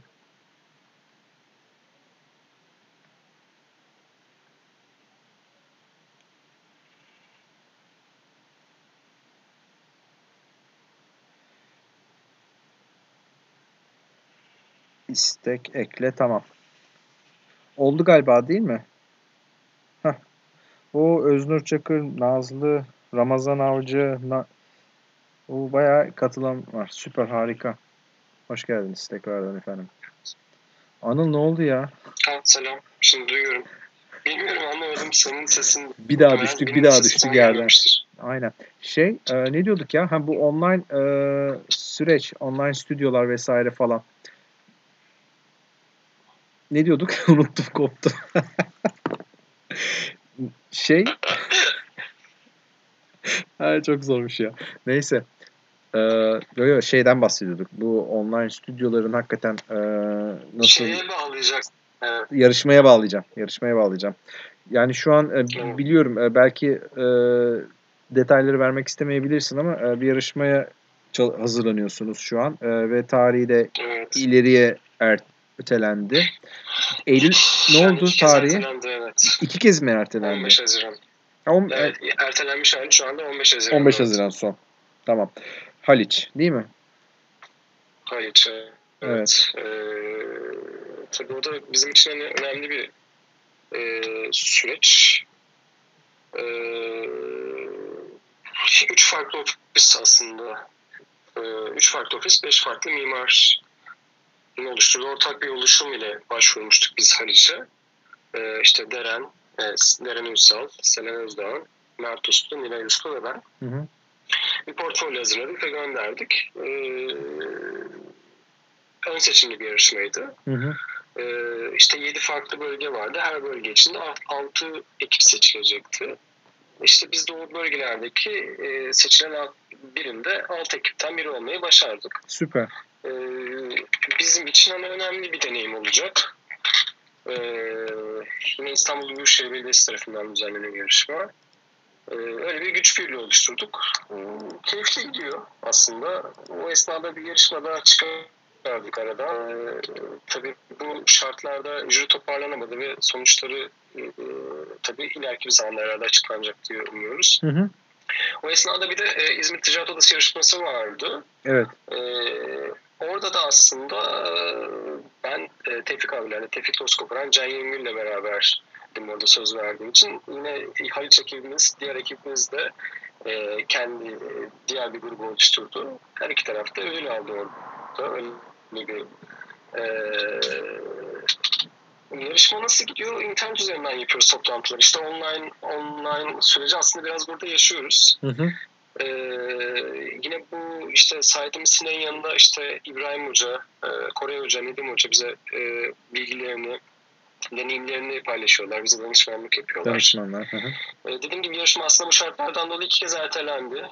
Bir ertelenmişti, sonra tekrardan biraz da tabii yarışmacıların da arzusuyla aslında talepleri doğrultusunda ertelendi. Bu gerçekten çünkü bir araya gelmekten, bir arada çalışmak tabii zor oluyor bu koşullarda. Bir şeyler üretmek zor oluyor. Yine de bu görüşmeleri verimli hale getirmek için işte biraz da ortamı da eğlenceli halde tutuyoruz, sıcak tutuyoruz. Evet. Fiziki ortamda bulunmak gibi tabii elbette değil. Yan yana olsak, aynı ofiste şey yapsak herhalde daha üretken oluruz diye düşünüyorum. Şimdilik bu Haliç yarışması böyle gidiyor. Ya tabii şimdi elbette mesleğimizi profesyonel olarak yapıyoruz. O 3 ofis, işte 5 farklı mimardan bahsetmiştim. Herkesin kendine göre tabii ofisinde yürütmesi gereken işler var bu esnada. Tabii. Açıkçası biraz da tabiri caizse birbirimizi idare ediyoruz bu anlamda. Sonuçta evet bir profesyonellik var ama her şeyden evvel bir arkadaşlığımız var. Dolayısıyla açıklarımızı, zaman kayıplarımızı bu şekilde tolere etmeye çalışıyoruz bu yarışma sürecinde. Yani ofisler merhaba, Furkan da gelmiş. Ofisler bu pandemi, ya konu dönüp dolaşıyor. Bu şeye geliyor, hani çok popüler bir konu bu aralar ama hani ofisler kendi düzenini bir şekilde altyapısını tekrar revize edip güncelleyip bu sürece adapte etmeye çalışıyor. Ve tabii kimisi şantiye sürecinde yakalanıyor buna. Kimisi henüz bir projeye imza aşamasındayken yakalanıp proje imza feshediliyor, sözleşme feshediliyor veya ne bileyim yarışmaya hazırlanırken yaşanıyor. Bu süreçte dijital imkanları kullanabilme becerisinin artması hepimize aslında bir artı, bir avantaj sağlamaya başlıyor. Bunu okuldaki konuşmalarımda da arkadaşlarıma çok dile getirmeye çalışıyorum. Hani herkes zor bir süreç de geçiriyor bir şekilde, işte altyapının imkanının yetersizliği vesaire. Yani şu an mesela ben bahçedeyim ve internet kimi zaman çekiyor çekmiyor ve konuşma ortamı çok rahat değil vesaire falan ama hani bir şekilde online bazı şeyleri götürmeye çalışıyoruz. İşlerimizi de bu şekilde götürmeye çalışıyoruz. Hani şu süreç, şu pandemi süreci ve öğrenciliğinin üçüncü, dördüncü, ikinci sınıf hiç fark etmez. Bir nevi aslında mesleki pratiğinde bir hanelerine bir artı yazılacak kanısındayım. Çünkü birçok arkadaşımız, bizler de gün geliyor telefonlarla, internet üzerinden görüşmelerle projelerimizi yürütmeye çalışıyoruz vesaire. Hani Cem şey demiş, bırak Anıl Bey konuşsun. Tamam, ben genelde bunu yapıyorum. Geçen hafta Allah'ım yarabbim. Alıştınız ya Cem. Şimdi Cem de gelecek. Bugün sözünü aldım. Akşamüstü Cem'le konuşurken o da programa dahil olacak. Şimdi hep ben konuşacağım. Cem susacak. Geçen hafta da öyle oldu. Bu hafta da öyle oldu. Yani demek istedim çok uzatmadan lafı. Öğrencilerimiz de aslında bu online eğitim sürecinde bir şekilde mesleğinde de bunları, bu dijital imkanları kullanmaya başlayacaklar ve bunlar onların hanelerine bir artı olarak işleyecek. Ben o şekilde de görüyorum. Yani öyle bir motive etmek de gerekiyor öğrencileri. Neyse sustum tamam. Evet, sen ne diyorsun? Evet. Evet. Aynen tamam. Sen konuştun zaten. Gerek yok. Çok güzel, çok güzel. Of. Ya aynen ya, harika. Evet, sen de aynısını söylüyorsun. Bir şey söylemene gerek yok o yüzden Anıl. Ya Allah'ım yarabbim. Ne diyorsun bu konuda? Millet koptu. Süper. Kopun. Bak. Ya tabii şimdi hani arkadaşlık olduğu için bu konuşmaların aslında üzerine yaparım yani. İlk defa konuşmuyorum seninle. Çay bitmiş. olan sürece gidiyor işte. Yani, yani camı tıklayın, çay getirir misiniz diye. Sarıda olan samimiyet. Şey diyecektim, Deren'in bir sorusu vardı. Aslında önemli. Hani meslek işte ben biraz daha şunu sormuş. Ben biraz geri söylemek istemiştim. Tamam. Esasında çekirge yarışması gibi önemli meslek büyüklerimizi yaptığı yarışmalar hakkında deneyimleri merak ediyorum. Demiş. Ha, çekirge diyor. Ha. Tamam. Çok yani orada mesela Burak Kanmaz, Enes Açlı'yla beraber. Bir saniye, bağlantı Anıl.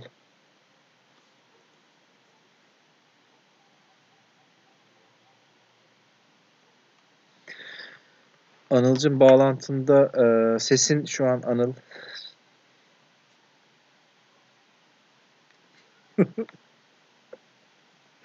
Duyulmuyor. Yazsana, yaz. Duyulmuyor. Koptu. Ben mi koptum, sen mi koptun bilmiyorum ama birimiz koptuk. Galiba Anıl koptu. Neyse. Tabii ondan da ya işte böyle şey değil aslında bu. Sen de beni duymuyorsun. Körler sağırlar birbirlerini ağırlar. Neyse, dur kapatıyorum bir dakika. Tamam, okey, öyle yapalım.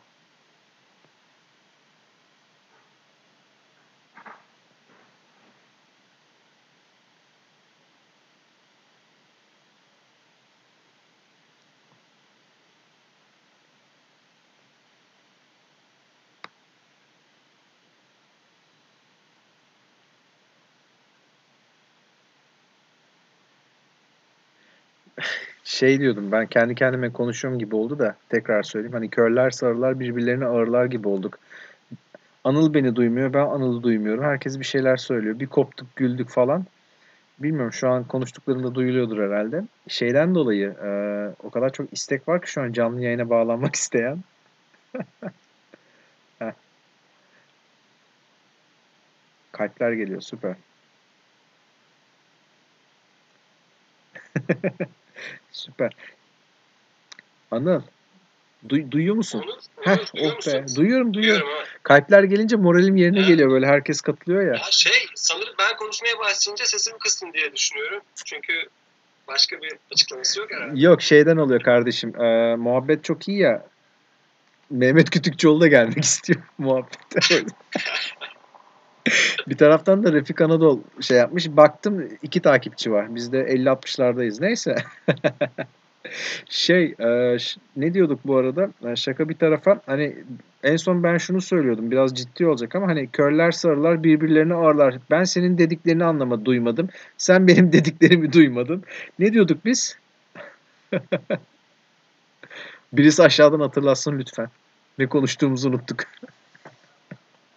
Konuşuyorduk yani Deren'in sorusu üzerine konuşuyorduk. Yani meslek Çekirge büyüklerimizden elbette çok şey öğrendik. Çekirge süreci. Hala da öğrenmeye devam ediyoruz. Hala da öğrenmeye çok büyük tecrübeler ve mümkün olunca bu tecrübelerden bizler de yararlanmaya çalışıyoruz. Evet. Zaten mimarlık dediğin şey zaten usta-çırak ilişkisi üzerine kurulu bir sistem. Onlar ustalarımız, biz de kendilerinden bir şeyler öğrenmeye çalışan çıraklara konumundayız. Daha ne kadar çırak olarak kalacağız? Ben her zaman bu işin öğrenen tarafında, o işin mutfağında kalanlar olarak kalacağımızı düşünüyorum. Hani biraz hayata bakış açım da bu şekilde. Hani sürekli kendini geliştirip, sürekli öğrenip, sürekli bu mesleğin hani bu tarafında, işte okulda olmamızın sebebi bu aslında. Bir şekilde oradan bir şeyler öğrenmek, onlara bir şey katmak, bilgi paylaşımı vesaire falan. Sen ne diyorsun bu konuda? Yani zaten bilgi biliyorsun, paylaşılmış.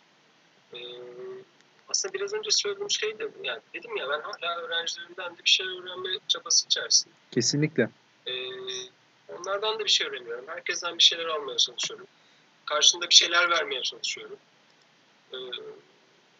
Hani umarım hani o yarışma süreçleri boyunca eminim hani onlardan öğrendiğim kadar ortaya da bir şeyler de katabilmişimdir diye düşünüyorum.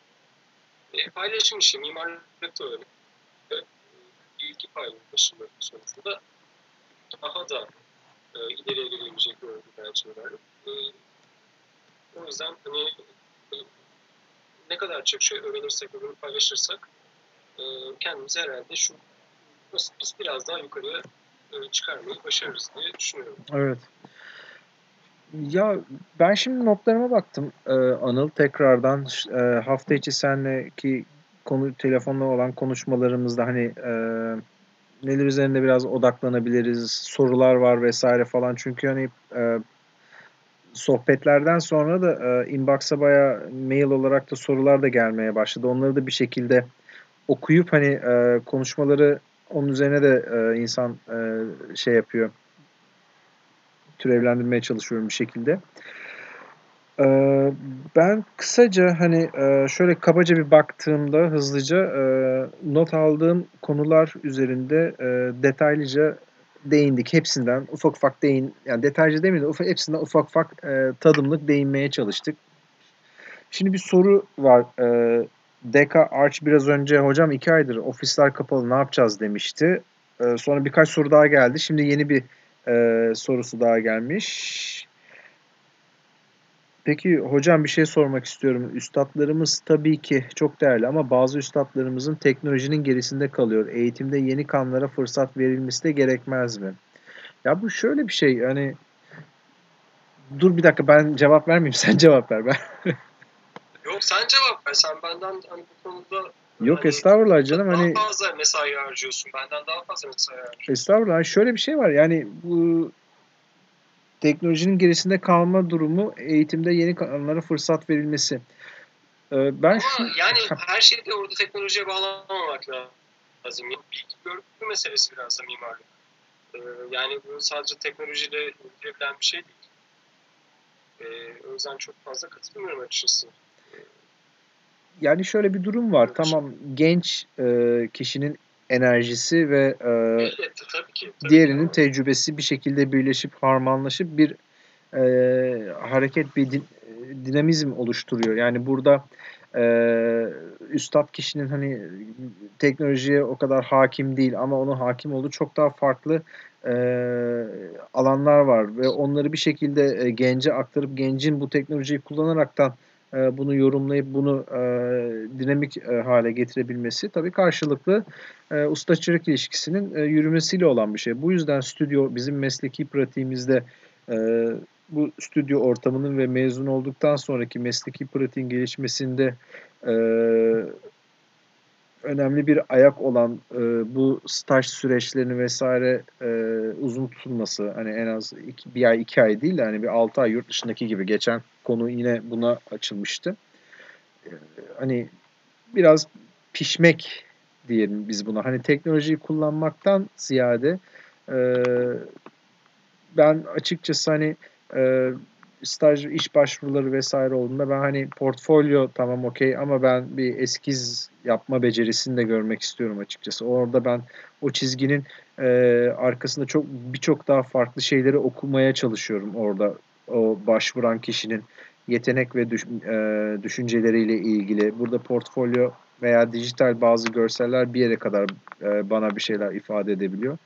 Bu noktada işte bazı bir fotoğraf çekmesi veya bir resmi yorumlayabilme yetisi veya bir resim eliyle bir şeyler ifade edebilme becerisi benim için çok daha farklı bir önem kazanıyor. O yüzden ben farklı tekniklerin ve farklı ölçeklerin bir arada olduğu bir mesleği icra etmeye çalışıyoruz ve bu noktada hani sadece teknolojinin gerisinde kalmak veya teknolojiye çok hakim olmak değil, e, sistem çözümleri diye düzeltmişsin.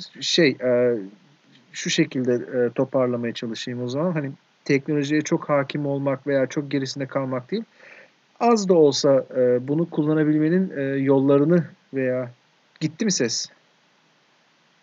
Duymuyor musun? Hadi be. Duymuyorsun. Yapma ya. Çok da konuşuyordum.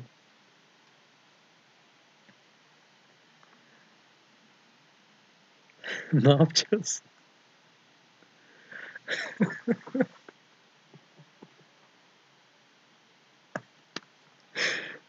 Gitti.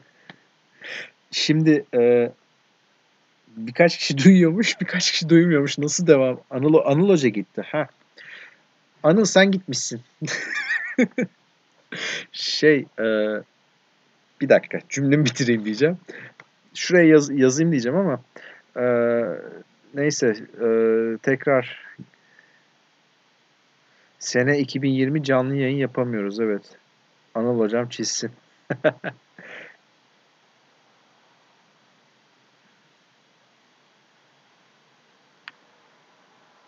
Batuhan. Anıl gir çık yapsana bir. Zaten Deren şey demiş zaten Onur abi konuşuyordu diye. Allah'ım yarabbim. Ya Anıl zaten ne diyeceklerini tahmin etmiştir. Anıl sen bir git gel.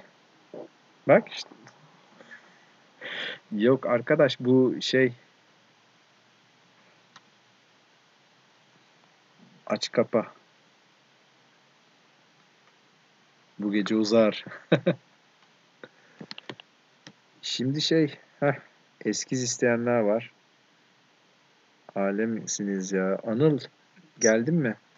Anıl eskiz çizeceksin. Ben de şarkı çok güzel geliyor sesin. Bir şarkı söyle ben de eskiz çizeyim veya tam tersini yapalım.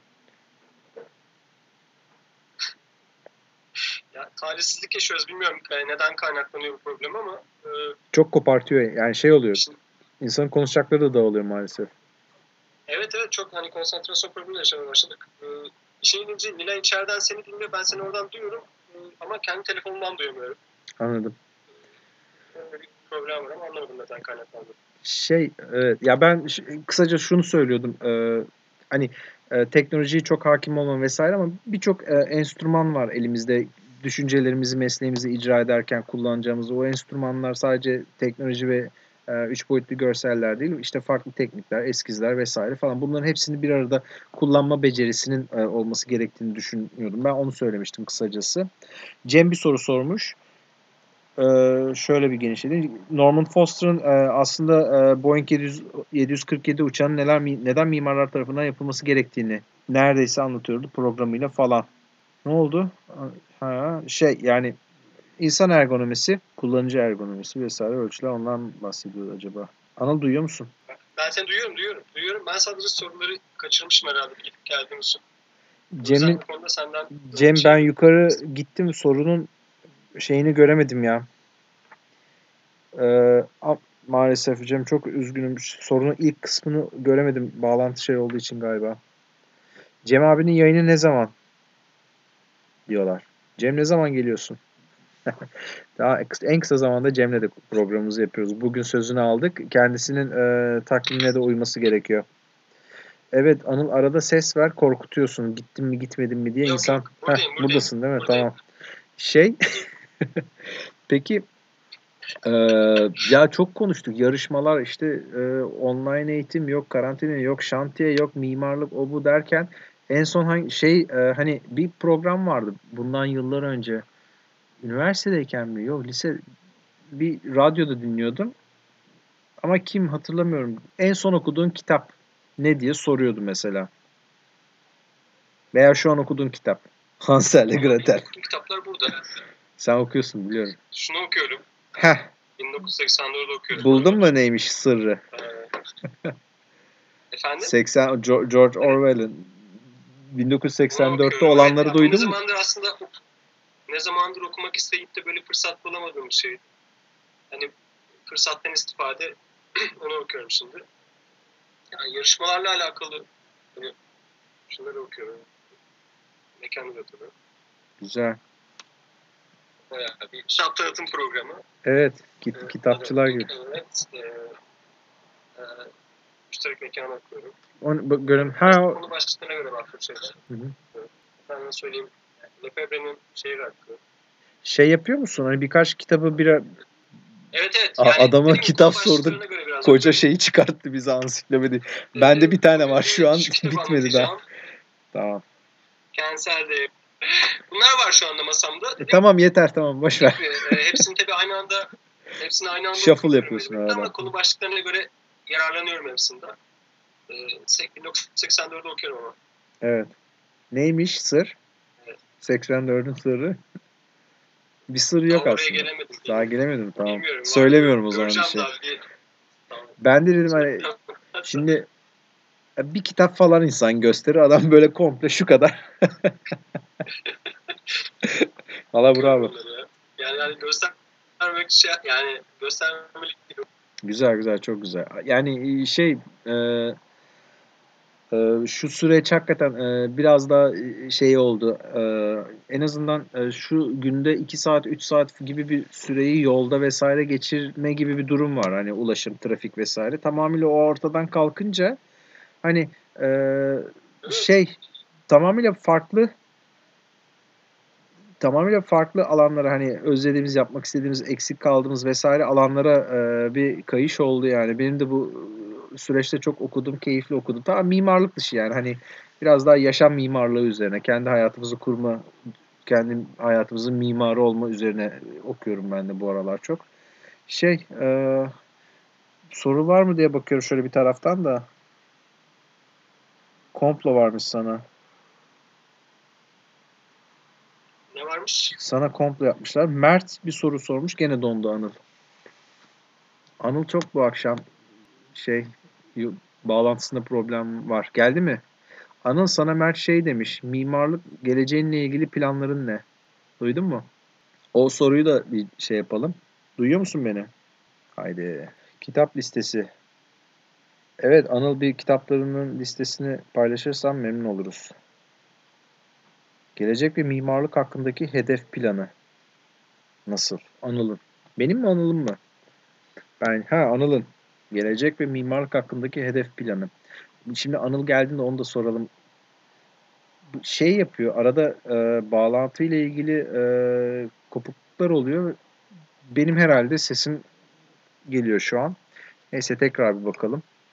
Anıl. Duyuyor musun? Ben duyuyorum. Evet. Ya ben tamam, harika. Mert şey sormuş. Anıl Bey'in gelecek ve mimarlık üzerine planı. Evet, ne yapacaksın? Ne düşünüyorsun? Okul yaptın, ev yaptın, şimdi ne yapacaksın? Hadi bakalım, cevap ver. Ne olacak? Önce şu Mertlerle bir Haliç'i bitirelim de Bir bitirin. sonrasını düşünürüz. Evet, bir Haliç'i bitirin. Şimdi sırada Mert de var tabii. Mert'i de bir akşam, hangi akşamdı? 2 hafta sonraydı galiba. Yanlış hatırlamıyorsam. Bir hafta sonrası. Bir hafta mı? Bir soru daha var. Deka.arch. Hocam, biz yeni bir şirketiz. Kentsel dönüşüm için bir projeye öneri yapıyoruz. Sizce altından kalkabilir miyiz? Yani belediyedeki işleyişi biraz anlatabilir misiniz?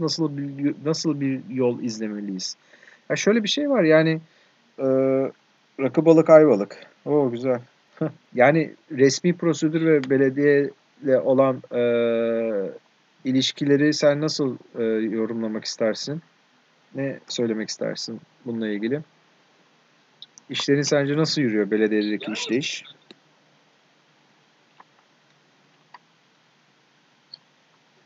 Yani zor soru. Yani altından kalkabilirler mi? Evet, kalkabilirler. Tabii ki de kalkabilirler. Neden kalkmasınlar? Tabii. Hani cesur olmaları gerekiyor. Biraz onlara cesaret vermesi gerekiyor bence. Evet, kalkabilirler bence. Belediye işi tabii ki kolay değil. Yönetmelikler çok sık değişiyor. Yani götürüyorsunuz projeyi, ertesi gün bambaşka bir şey diyorlar. Hani tekrardan projeyi revize ediyorsunuz. Evet. Yönetmeliklerin yani durumu açık şeyler bunlar ve gerçekten can sıkıcı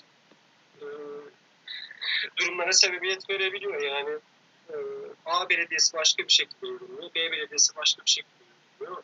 Sen bunu okuduğun zaman başka bir şekilde yorumluyorsun. Ucu açık olmaması lazım. Bu kadar yorum açık olmaması gerekiyor.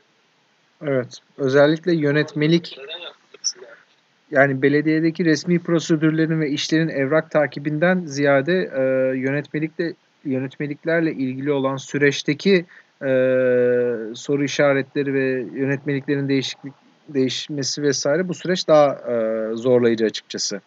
Ama tabii işi de orada takip etmek gerekiyor ki olur. Yani işte biliyorsun mimari masada, önce mimari masada bakılıyor. Sen bu sırada o belediyeye zaten gidip gelmek zorundasın. Çünkü sen bir tane proje hazırlıyorsun belki. Ama karşı tarafta masanın diğer tarafında olan kişiler bugün 10 tane projeye bakıyor. Hepsini aynı anda belki akılda tutması mümkün olmayacak. Sen de bir bakalım gidip gelerek işi biraz daha sıcak tutmaya çalışacaksın. Tabii. Sıcaktan kastım hani ilişkilerden bahsetmiyorum orada. Hatırlatıcı olan tarafta olman gerekiyor. Çünkü sen bir tane problemle karşı karşıyasın. 10 tane problem. Bunu çözmenizin imkanı olmuyor tabii ki. Evet. Ya şimdi şöyle, evet şirketi yeni kurmuş bir arkadaş ve hani 2 ay önce sonra dekorasyonu sürmüş, sonra pandemi süreci vesaire falan. Ya evet ya hepimizin hayatında böyle dönemler geçti açıkçası. 2001'de de anayasa krizi ve esnafın kasayı atması Ecevit'e ile bizim başlayan bir iş hayatımız vardı açıkçası 2001'de de. Tabii şu anki durum, şu anki süreç çok daha farklı ama her süreç kendi artı ve eksisiyle bir şekilde geçiyor gidiyor ve siz bir şekilde o bir rüzgarla dümenizi tutturmanız gerekiyor. Yani bu her bir problemli bir şeyde hani enseyi karartıp ne yapacağız biz diyeceğimize biraz daha hani atak olup kendimizi hazırlamamız gerekiyor diye düşünüyorum ben. Bakıyorum şöyle fazla bir sorular yoksa 1,5 saati devirdik rahatlıkla. Notlarımızı da hepsinden değindiğimizi görüyorum. Evet. Sağ olsun arkadaşlarım da. Kaçırdıklarım olabilir. Olabilir. Kaçırdığımız var mı diye bakıyorum da. Uğur rakı balık ayvalık demiş. Onu kaçırmışız. Evet şu an ben son bağlantımızdan dolayı son pencerede Onur bir soru sormuş. Hocam eş zamanlı başlaması planlanan yarışmalar arasında katılım tercihiniz nelere göre? Çok güzel bir soru. Yarışmalara katılmak için motivasyon kaynağı. Bravo, çok teşekkürler. Harika bir soru. Bu katılım tercihi neye göre? Neye göre? Ya bizim şimdi işte Deren, Mert, Nilay, Selen, Ekip. Selen'le bir ekip olduğumuz için ya bunu nasıl yani çünkü pandemiden dolayı bir süre sürekli güncelli alış yarışmasında olduğu gibi işte sanırım Bakırköy Meydan vardı. Taksim Meydanı yarışması var mesela. Amerikalar yarışmasına sanırım giremeyeceğiz. Takım etik sebeplerden. Danışman jüri üyelerimiz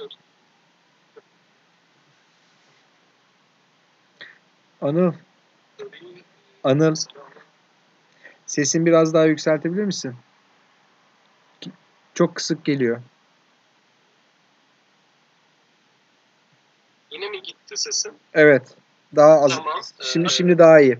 Şimdi daha iyi geliyor mu? Tamam. Şöyle elbette şimdi yarışmalar çok işte tam hazırlanıyorsunuz.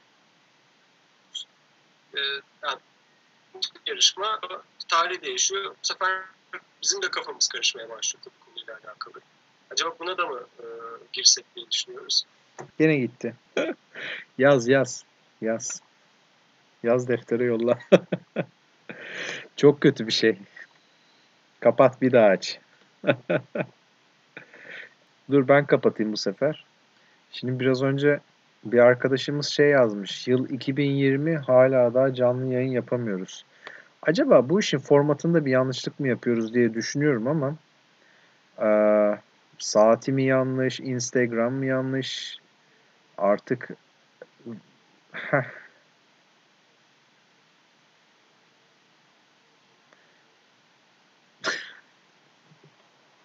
çok enteresan.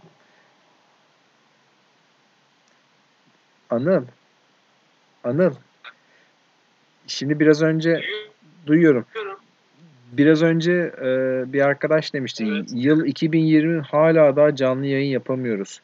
Acaba arkadaşım bu işin çok haklı. Sebebini de anlayamadım. saat Sebebini çok mu anlayamadım. prime Şimdi time? Hani Wireless'tan çıktım 3G'den ben bağlanıyorum. evet Belki problem çözülür. belki de. Zaten bu mobil hotspotlar çok daha iyi çalışıyor açıkçası Wi-Fi'dansa bence 4.5G üzerinden. Online eğitimden dolayı da kötü. Ee, en son ne diyorduk? Hangi yarışmaları yani nasıl seçtiğimizden bahsediyorduk. İşte bazen jüri üyesi, bazen yarışmanın zamanı, ne zaman olduğu, işte ne adı da önemli tabii. Evet. Yani bu aralar bizim de tabii Haliç dışında girmeyi düşündüğümüz yarışmalar var. İşte takvimi ayarlamaya çalışıyoruz. Necdet abi 2000'lerden Instagram yoktu. Biz Abicim ne senin yapsaydık diye Instagram'a mı yazmış. ihtiyacın var ya? Ulema dedim mi zaten duruyor olay yani. Gerek yok böyle bizim tanıtım şeyleriniz. Yani evet. Ya biraz da Böyle. elimizdeki ekip de belirliyor. İlgi alanlarımız Evet. belirliyor. Becerilerimiz, yeteneklerimiz, tecrübelerimiz. Aslında birçok etken var bunları belirleyen. Anılcım ağzına sağlık. Çok teşekkürler. Hala da Ben teşekkür ederim. katılan bir sürü insan Biraz arkadaşlarımız da var. Yorduk seni. 1 saat 40 dakikayı buldu. Daha biz çok konuşuruz. Biz bu internet problemleri olmasa biz sabaha kadar oturup konuşuruz yani. Hiç bizde bu konuda sıkıntı yok. Şimdi bir saniye. kusura Önemli bir bakmasınlar dediğim gibi bu aksaklıklar yüzünden. Mimarlık Fakültesi itiraf 9 Eylül'den bir soru gelmiş. Anıl Hocam halihazırda 9 Eylül'de ders yürütüyorsunuz. Biz öğrenciler olarak çok zorlanıyoruz. Bu süreçte psikolojik olarak özellikle öğrencilerinize motive edici konuşmalar bekliyoruz sizden. Ben Anılcım. zaten o konuşmaları derslerimde zaten sık sık yapıyorum. Yani hani proje dersini benden alanlar elbette bunu biliyorlar. Hı hı. Ben yapabileceklerini üstünden kalkabileceklerini düşünüyorum böyle problemde. Evet. Yani çok dert edici şeyler değil bunlar. Her şeyden önce sağlık. Umarım hani bu süreci herkes sağlıklı bir şekilde atlatır. Geri kalan problemler bir şekilde zaten çözülür. Evet. Evet, çok doğru söyledin. Yani her şeyin başı hakikaten sağlık ve online eğitimde interneti çok bozdu demiş Can. Ben de katılıyorum. Hakikaten bütün altyapı alt üst olmuş durumda bir sıkıntılı bir süreç yaşıyoruz. Neyse. Anılcım ağzına sağlık. Çok teşekkür ediyorum Yani ben arkadaşım. buradan dediğim gibi hani çoğu kişi selam gönderdi. Yani Evet. bilmediğim olduysa ve yapamadıysam lütfen kusura bakmasınlar. Bir de bir takım yayın aksaklıkları işte malum. Bu Herkese çok buradan selam. evet. Teşekkürler geldikleri dinledikleri için. Çok teşekkür ederiz arkadaşlar. Tek tek hepinize. Şimdi tekrar kimler katıldı, dinledi, sorular sordu diye şöyle bir bakıyorum. Tanıdığımız kişiler var. Yeni tanıştığımız arkadaşlarımız var. Hani bu vesileyle de yeni arkadaşlıklar da edindik. Hani bu da çok keyifli bir süreç. Ben hepinize çok teşekkür ediyorum. Biz çok keyif alıyoruz. Umarım siz de keyif alıyorsunuzdur bu sohbetlerden. Artık elimizden geldiğince sohbet etmeye, bir şeyler konuşmaya, sizlerle birlikte bir şeyler paylaşmaya çalışıyoruz. Biz teşekkür ederiz. Sağ olun. Artık hani bu teknik aksaklıklar, bağlantı kopuklukları, ara ara bizim biraz yorgunluğumuz, bazen konuşmalarımızı toparlayamamamız bunlar normal. Kolay bir şey değil ama maksat burada bir arada olalım. Biz de sizleri çok seviyoruz. Maksat bir arada olalım, sohbet edelim ve bunlar bir hatıra olarak kalsın. Tek amacımız bu yani ve ya umarım bu sohbetleri hani bu durum geçtikten sonra hani yüz yüze de evet, toplu halde bir araya evet gelip inşallah bunu da en kısa zamanda sağlıklı günlerde bir araya gelip bu sohbetlerimizi yüz yüze de tekrardan gerçekleştiririz. Anılcım ağzına sağlık. İyi ki geldin, iyi ki sohbet ettik, katıldın. Desteklerin için de çok teşekkür ediyorum. Canım kardeşim kendine çok iyi bak. Herkese iyi akşamlar. Haftaya tekrar görüşmek üzere o zaman. Öyle diyelim. Hadi iyi akşamlar görüşürüz. Sağ ol. Hoşça kal. Bay bay. Bay bay.